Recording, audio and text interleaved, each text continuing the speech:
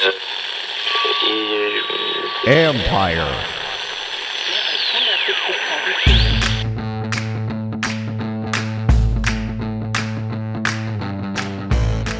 Hello and welcome to my podcast. Do me a favor, subscribe to the John Keim Report. Wherever you get your podcast, you're watching on YouTube, hit that like button, hit that subscribe button. You can find us there as part of Empire Media. That's A-M-P-I-R-E. Always much appreciated when you tune in. And don't forget, you can read my work on ESPN.com. And up now is a story about how the Finance Committee meeting went with prospective owner Josh Harris and one of his partners, Mitchell Rales. For ESPN, we talked to Jim Irsay, and he was very optimistic about where this was headed. Don't want to bore you with the details, but he said that it could be decided in the next month or two at the latest. So head to ESPN.com to get the full story from that. So I want to continue on the field. So there you go. That's what you need to know with that. Looking good. And there you go. Also, I told you that I would do a private Zoom. So I'm going to give you what you need to do. Just tell me. I'm going to take a couple of people off Twitter, a couple of people off YouTube. Tell me what your favorite game was in franchise history and why. That's it. First couple I find on Twitter, first couple I find on YouTube. We'll invite you in for a private Zoom Monday evening. I'm going to go 7:30 Monday evening. So if you can't make it, let me know. But that's when we're going to do it. And there you go. Favorite game in franchise history and why. So, all right, now let's get onto the field for the third day of the Commanders mini camp. And by the way, they moved this practice indoors because the air quality index was not very good today because of those Canadian wildfires. We didn't get the same stuff they had in New York, but it was very hazy and the air quality index was pretty high. So it wasn't good. When you were out at the facility, we got out in the parking lot, anybody who was out here knows you could feel it, you could smell it. And so they moved indoors. So there you go. Also, they are going to have another practice open to the media that will be next Tuesday. It was one, they weren't sure if they were going to have it or not. Remember, they got that week of OTAs taken away. They weren't sure if they're going to have this practice or not. And certainly we didn't know if it would be open to the media. They're going to have it, and it is. So next Tuesday will be the final off-season practice of the off-season practice. So there you go. And I will be there to do another wrap-up like this. So, all right, cool. There you go. Also, Curtis Samuel, the last couple of days, he participated in individual sessions, some group drills, but when they got to the full team, was not going. Ron Rivera said there's really nothing big because he's been participating. They just he said it's kind of root maintenance stuff. So I think it's just taking it easy and making sure nothing happens. And if you're feeling anything, then just kind of shut it down for those full team drills. I will say Samuel has been going pretty hard this spring. A few other veterans weren't working in full team stuff. Kendall Fuller was among those. So it wasn't like that Samuel was the only one, but it is, for him, it's been a couple days this week like that. Rivera also said that this is no surprise that Sam Howell he's done enough to maintain the QB1 status as we go forward. And meaning into training camp, because nothing's going to change in one day. They like where he's at. And I will stress that. And we see the results of plays. There were several plays today where he's like, okay, not a great result, whether it's a pick, a deflection, whatever. But what they're going to see is what kind of progress is he making? How is he in the meeting rooms? How do guys respond to him? What kind of decisions is he making and why, et cetera. The other thing that Rivera talked about, and this is one of the things he told us, he likes his quick twitch. The quick twitch aspect of his game.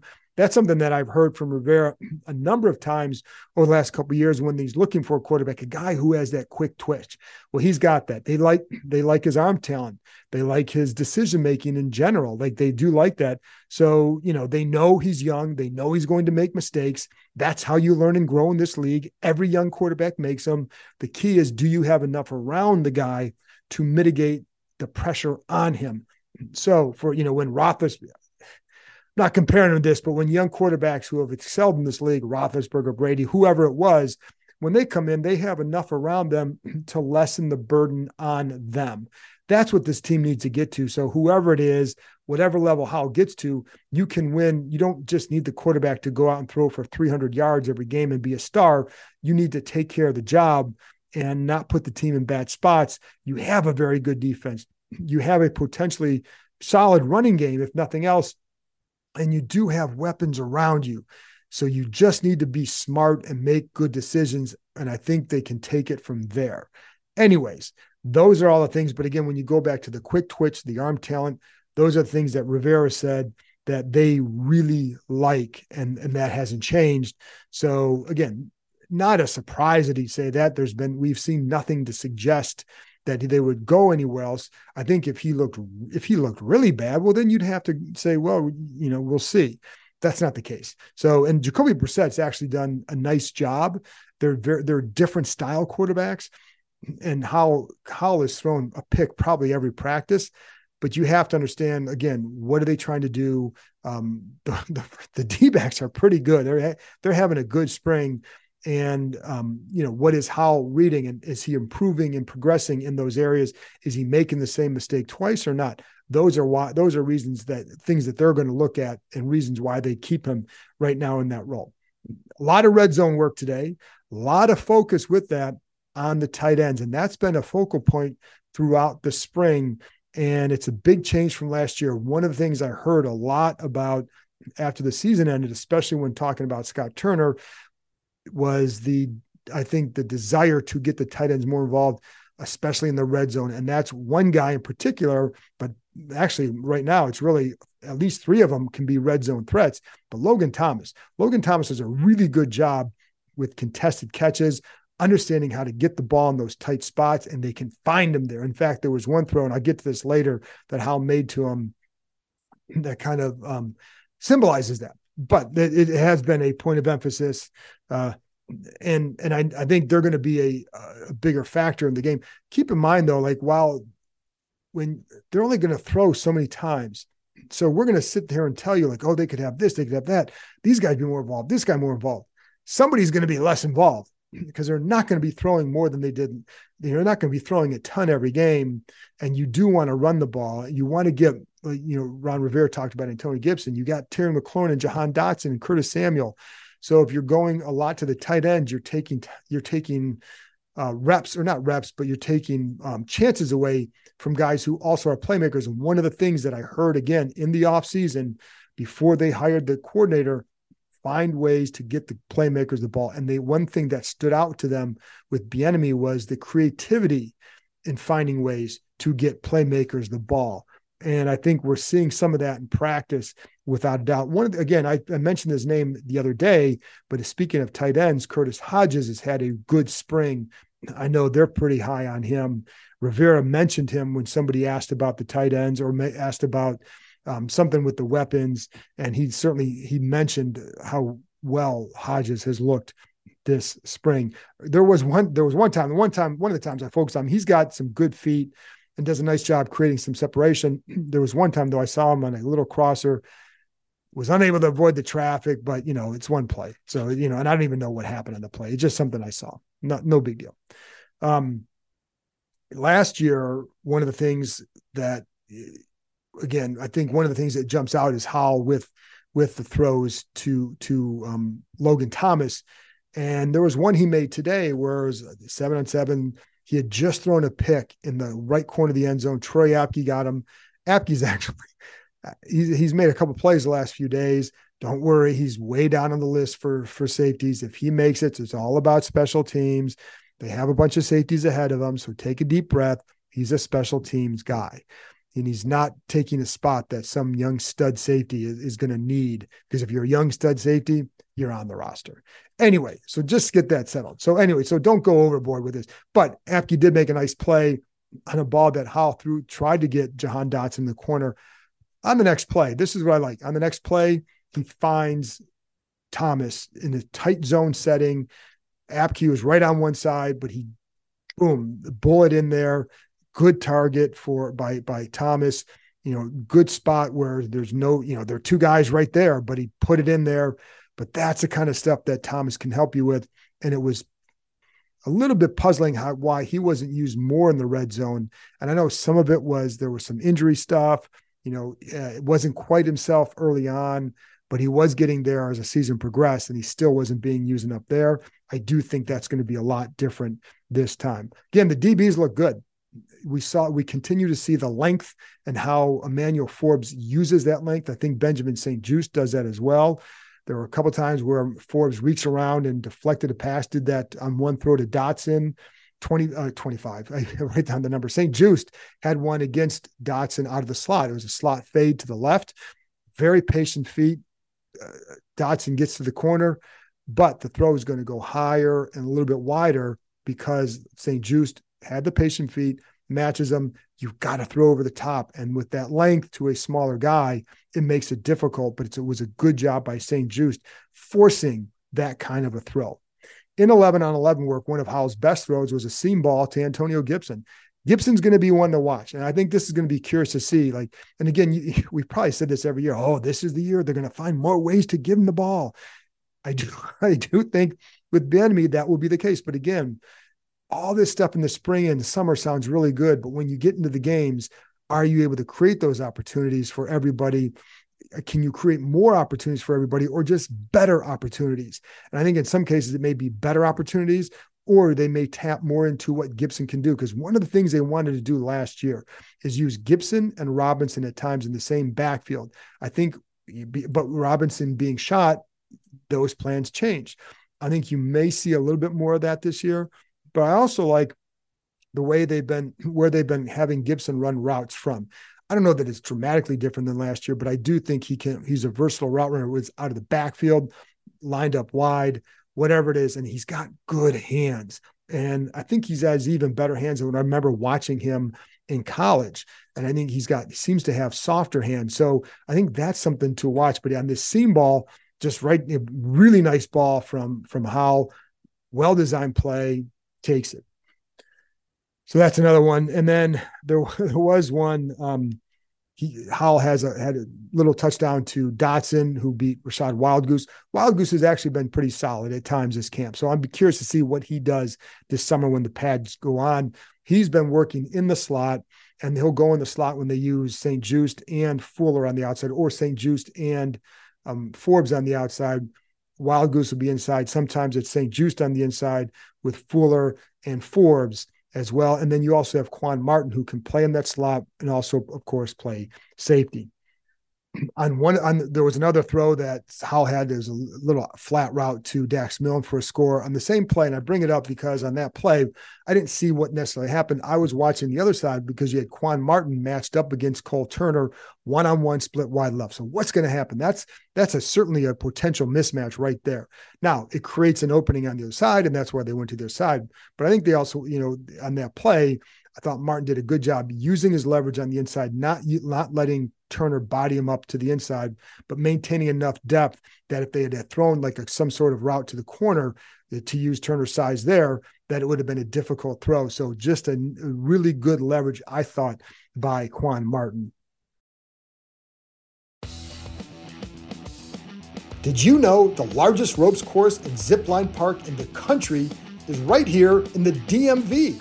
Located in the heart of Montgomery County, the Adventure Park at Sandy Spring combines climbing and ziplining to create an aerial obstacle course unlike any other. With challenges anywhere from 10 to 75 feet in the air, there is something for all skill levels. Looking for some family time or the perfect date night before football season starts? You can even climb and zipline under the stars. Would you rather keep your feet on the ground? Give axe throwing a try. With their projector systems, you can throw at traditional targets, play tic-tac-toe, Connect Four, or even hunt zombies. Listeners of this show can get $5 off any ticket by entering the code KEIM23DC at checkout. That's KEIM, K-E-I-M 23DC. So there you have it, folks. Climbing, ziplining, axes, food, and bonfires right in your backyard. The weather is warming up, so it's the perfect time to head outside and join the adventure at www.theadventurepark.com. That's www.theadventurepark.com and enter promo code KEIM23DC. I think Jacoby Brissett had a couple of really nice throws as well. He had one that looked like we had some, because they're practicing indoors, you have one field. When they're outside, when they're outside and they go full teamwork, I can go way down by like the corner of the end zone and you get an unobstructed view of what's going on in the field. So you can see how things develop, see how things happen. When you're in the bubble, you may be blocked by an offensive lineman and we can only go to like the 20-yard line. So I can't go too far down and watch. So it's a little bit more difficult, but on this play, it looks like he threw I think Patterson may have caught it like an over the shoulder type catch, but just a nice ball by Brissett to put him in position to make the play. And it would have been a touchdown, but it was a really good throw. And Patterson, again, I'm telling you, his hands are better and he's been working a lot on that. Now, where it goes from here, I don't know, because when you look at the running back room, you have Gibson and Robinson, you have Williams, and you also have Chris Rodriguez. So it's going to be a tough one for Patterson. I'm sure they'll try to keep him around, but his hands are better. And, the funny thing is, I think Rodriguez has done a nice job with his hands. It wasn't a big thing for him at Kentucky because it didn't need to be. But as I had their OC on my podcast earlier, a month or so ago, talking about Rodriguez, and he felt he could handle this role. It's just that they didn't need him to at Kentucky. There was one where from Brissett, little 3-step drop, pat, throw to the right, little bit wide for Rodriguez, but makes a lunging catch and then turns upfield and dives over the end zone. So just a good play by him, but it shows the hands and the athleticism that he has, that he can make a lunging grab like that and still come up with it. By the way, I mentioned the DBs. Percy Butler had another pick today. I think he's had a good spring based on, my 2 cents of what we know and what we've seen. Again, got to show it in the summer, but he continues to develop. I think he's a guy that they've been excited about. Derek Forrest, another guy who continues to get better. And so there you go. Now, offensive line. It's hard to tell what really is going on when you're no pads on. I think it's just guys don't go quite as hard because you're banging each other. You don't want to get anybody hurt. So I was watching some of the drills and just some of the offensive tackles. And there was a drill where you have two guys with blocking bags in front of you. And it basically to simulate, if you're a tackle, it's simulating a guy rushing one side, a guy rushing to your outside, a guy rushing inside. So you got to hit the bag, slide your feet, hit the bag, turn, slide your feet, hit the other bag, or just not even turn, but just slide. And when watching that, it's funny because you're watching like Andrew Wiley, very consistent, very balanced, moves his feet, gets in front of the bag, good hand placement, very consistent with it, because you hit the bag, then you got to slide to the other bag. And he was maintained his balance each time. Charles Leno, very similar. And then when you watch some of the younger guys, and especially Braden Daniels, and I'm focusing on him because they're trying to make him a left tackle. I think there's just a lot of work to be done there in this one sometimes. And I wouldn't just see it on him, but because he's a draft pick and because he plays tackle, I want to just kind of focus on that, just where he's at with things to see where he gets to this summer. So there was a couple times where it's like the weight is off, shifting, maybe getting his hands over here, but keeping his weight over here. And it's a great way to get off balance. And I think that's something that we'll see how he progresses with that, because that is something, once you start getting that, it can help you, of course, in a game. And the thing is, I think some of that stuff carries over into the games based on what I've seen on film and based on what I've seen in practice, to be honest, because there have been a couple times, even today, where you would see him he gets a little bit off balance if he has to move his feet too much. It's not that he has slow feet. It's more about reminding your feet to go and take you there versus taking your hands there first. Trust your feet to get out there. I think when he doesn't do that, you see him lunging and bending a little bit. That's where he gets in trouble. And that's something they're going to have to just coach him out of. That's why you coach those guys, because you get a guy that has some traits, and he has definite traits, and then you coach him to get him to where you need to go. Anyway, so that's it on him. And sometimes with his hands too, you get more consistent, but there you go. Linebackers, and this is something I haven't really talked about, but obviously they signed Cody Barton in the offseason, but this past week, the guys who were with the starters all the time were Khaleke Hudson and David Mayo. There you go. Jamin Davis still not back on the field yet. So I think if Davis is healthy, clearly he's in there instead of Mayo. But I'm curious to see where Barton goes, but also where Khaleke Hudson goes, because he had a really good final game. And I think it opened their eyes. And he even says he thinks it opened their eyes. And I talked to him after practice today and for a couple of minutes, and I'll play that interview at some point over the next few weeks. But so I talked to him and it's like, what was different? He said, really, it was just more about opportunities, because there were times he'd go in games before and like he was kind of inconsistent covering and all that, but he had a chance to show all of what he could do in a game. And even in the offseason, when I would ask about signing another linebacker, you would hear, Kalik really had a good game. And so that last game, so I think it really kind of opened their eyes. Like, could he be that third guy when you need to put someone in there? And they're not going to use very many 3 linebacker sets, but can you use him in certain roles? Can you use him as a third linebacker? There was one time today where they had 4 D linemen, 1 linebacker was Hudson, and then 6 defensive backs.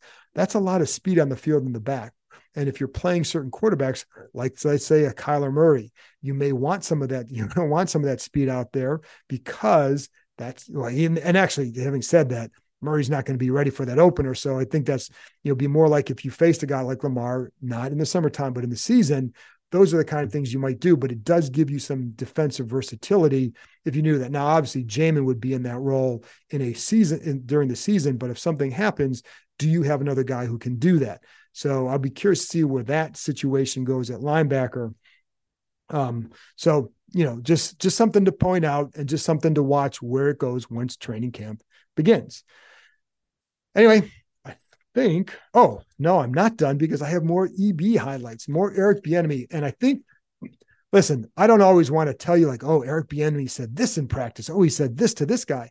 Except that I think it's fun. I think it's interesting, but I also think it's indicative of where they're at right now, because you did not hear these level of demands the last few years. You just didn't. You didn't hear guys having to run again very often, run a play again or run a rep again or anything. So, and he's not afraid to get on anybody. And he got on Jahan Dotson. He'll say something to him. There was one, in fact, here we go. Jahan Dotson, the first one I'm going to tell you about. So it's a routes on air. So you got coaches, kind of defensive guys, just getting ready for the team drills, but it's not a time to slack. So on this one, Jahan runs a route, runs in, out, back in, catch the ball, go. EB wasn't happy because, as he said, this is not no half-ass drill. Wanted him to run again because he felt he wasn't going full speed. So Dotson goes again, goes full speed. That's it, one. That's it. So, but he'll get it and he'll praise you afterward, but he's going to make you like, if you're not going a certain way, you're going to do it again. There was another time, and I wasn't sure exactly. It's hard to know like what was going on here. So on this one, and I wasn't sure if it had something to do with the route. Howell threw a ball to the back of the end zone to Antonio Gibson, has kind of split in the backfield, just a route down to the back of the end zone. And I thought, well, was it timing off? Did he not run the route right? Except that on the next play, I'm not sure exactly what happened. All I know is that Bieniemy wanted them to run it again. Pretty adamantly wanted him to run again. The next time Howell goes to Logan Thomas in the back corner of the end zone. So it may have just been the read. Bottom line is, if you're not doing it right, he wants you to run it again. Then there was another one with Dyami Brown. There was a route. It was with Brown. It was with Jacoby Brissett. So Brown is lined up outside to the left, runs down to the corner, cuts out. The depth may not have been the best because on the play, I remember noting, Jacoby looked late on that throw. He waited too long. Now but you don't know. I just know the throw was late, but why it was late, I don't know. Well, clearly from Bieniemy's perspective is because Dyami ran the wrong or didn't run it to the right depth. And so the next play runs it just a little bit deeper. The ball's out on time. He turns, ball's there. And it was just another thing. And then after the play, Brown went up to Bieniemy and the two chatted about it for a minute or so. And then they went on. And then there was another time where he did get on Brown because he said there was one play where I don't think he ran the right route. And he said, that would have been a touchdown to you, and was not happy when he said that. Another time there was a ball to Kerrick McGowan, and Wild Goose reaches around to flex it, But what Bieniemy didn't like, he said that we've got to make those contested catches. So in other words, put yourself in a position to make that contested catch.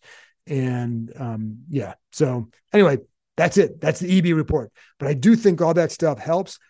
I don't know what kind of coordinator he's going to be. I don't know what kind of play caller he's going to be, but I do know he's a demanding coach. And I do think that details matter when you're running these plays, because sometimes these plays, like a lot of these plays are going to be the same. A lot of the cover beaters you're going to have for an offense are going to be very similar from one to the next.